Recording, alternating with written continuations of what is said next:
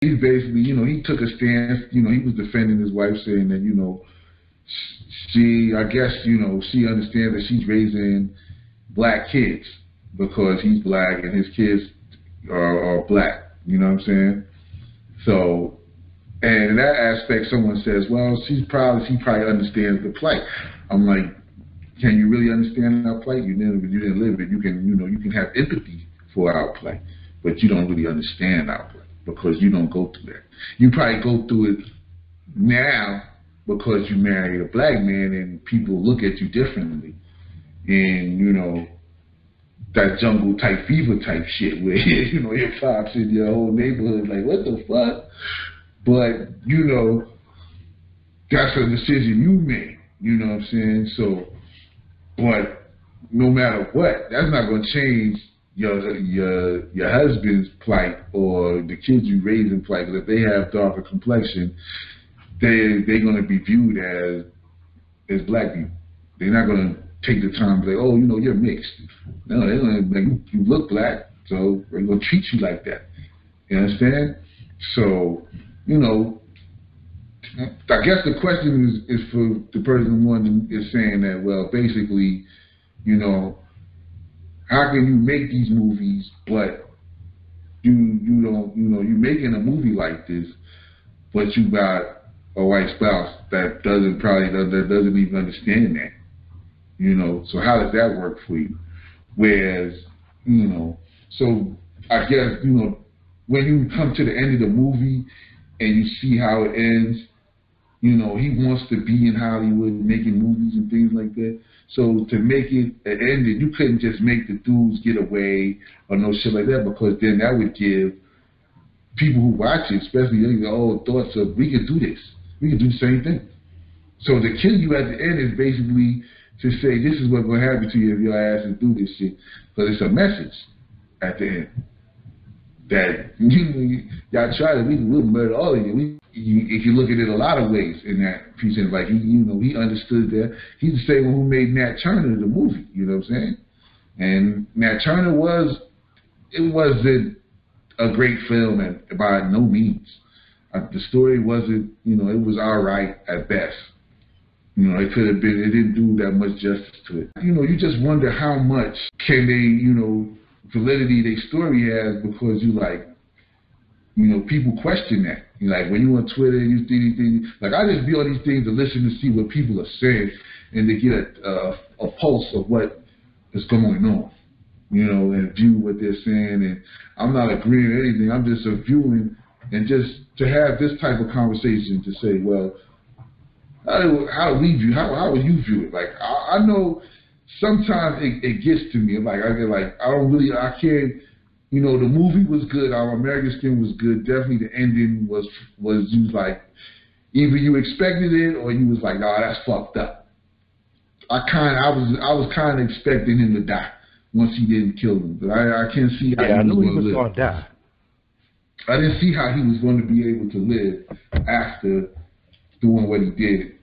Taking a police station hostage and all this other shit he did in there, and freeing them and putting them on trial and all that shit. All that to just scare that motherfucker. Nah, like you went that far, you gotta take it the whole mile then, right? But being that it's a Hollywood movie and you using their fields and their studio, you gotta make it clean. You gotta clean it up. Billy can't win. Gotta kill that nigga at the end. Well, you know what? I mean, gotta kill that nigga at the end. I mean, it's still a good movie, but I'm thinking about it like this. All right, that question has come up 3 times. You know what I mean? Like, can you be married to a person of the opposite race, or how does it feel if you are married to the opposite race and you are supposedly for your black people, or you make movies? And I'm gonna come back with a more in-depth answer next week for sure. All right, that's fair. Like we can come back next week and pick it up there and talk and get more into detail on that one, and then some more information from other questions about that same topic, and we'll answer it, and we'll just take that show and get into it and break it down and start really getting into more details about that type of situation with a lot of other people in prominent authority. And, you know, you see them doing things and you're wondering, how does that work? So I think that would be, you know, make that, it'd be a good idea to make that the topic next week, Saturday. And we'll dig into it a little more and come back and get a better pulse from the people. And then, you know, if we can lay it out properly. Sounds good? Did you see the Judas and the Black Messiah? Did you see that movie? Yes, son. I seen. Yeah. I got more than halfway through it and I turned it off because that shit was making me mad. I was like, okay, good. Because I I want you now. You got halfway through and you turned it. Now I finished it. Like, don't get me wrong, I finished it. But what made you turn it off? Tell me why you turned it off. Son was like, he was doing such a great job as the snitch. It just really made me fucking mad. Like, yo, watching that shit, I was like, yo, what the fuck? Like, the part that had me was like steaming was when they had the shootout in the building, and he was like, yeah, I'm going to the roof. And that motherfucker was trying to find a way out the building. I was kind of tight about that. Yeah. That motherfucker was like, yo, that somebody was up to the roof. He was like, yeah, I'm going. And he ran down the steps, threw the gun in the car, and dipped on them. They had no backup or nothing.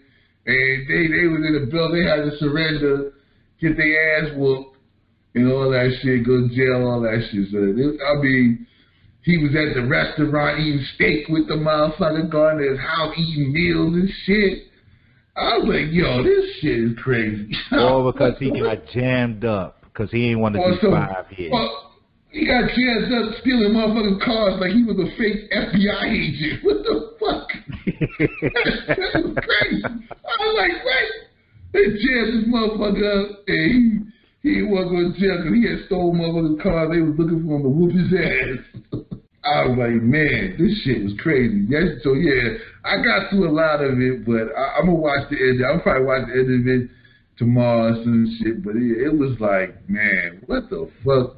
And like, you know, I knew the story, I read the story, I read the book on that incident, and I seen the documentary when he talked. Even when I seen him talking in the documentary, that shit had my blood boiling and that shit too. So I was like, you know, I thought the movie would be a little different, but when it comes to find out, you do the research on the movie. So it's like the movie is really his story. It's not it just happens to be he worked against Fred Hampton. You know what I'm saying? It was really about what he did and how he infiltrated and all that shit. They, you know, the Hoover program, what is it? COINTELPRO. Like he was the Black Panther was just one of his assignments. You know what I'm saying? Like yeah, that's all. But I remember well before the movie, like in 1990, Gil Noble interviewed the guy on Like It Is. Yeah, I think that was the interview I seen, the Gil Noble interview. Yeah. So when I seen that, but you know, dude, he killed himself. You know what I mean? Because he couldn't live with that. That's why he killed himself once it aired. Because you know, once it aired to the public.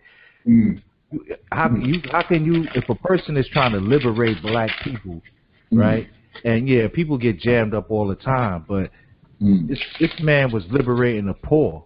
You know what I'm saying? It's like the Black Panthers was doing their thing in different cities. You know what I mean? But it was different. You know what I mean? But he was in Chicago. He was just like, yo, the poor. He went to whites, blacks. Yeah, because he was one of the he was one of the few motherfuckers one of the few black revolutionaries who actually him and Marcus Garvey like stepped to the Klan like, yo, we got this, you know.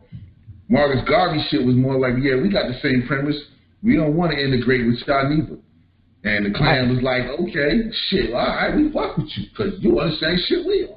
You know what I mean? And basically, he did the same type of thing. Like, yeah, you poor, so they don't give a fuck about you neither. Word, he kept it 100 with them. He kept it 100. Think about it, he was 21, man. 21. That shit was astounding. I like, at 21, we was wild. We had our brains, you know what I'm saying? But wasn't organized like that. It wasn't like that. My brain wasn't like that. Nah, no way near that. His brain, he was organized. I was like, I couldn't believe he was 21. Even when I read the story, I was like, God, yo, he 21. That's why I said Fred Hampton was like, the way his mind was at 21 is like, yo, my man, like, you really was cultivated to do that. Like, he was in the streets, but really trying to round up people like, yo, I gotta take care of my people.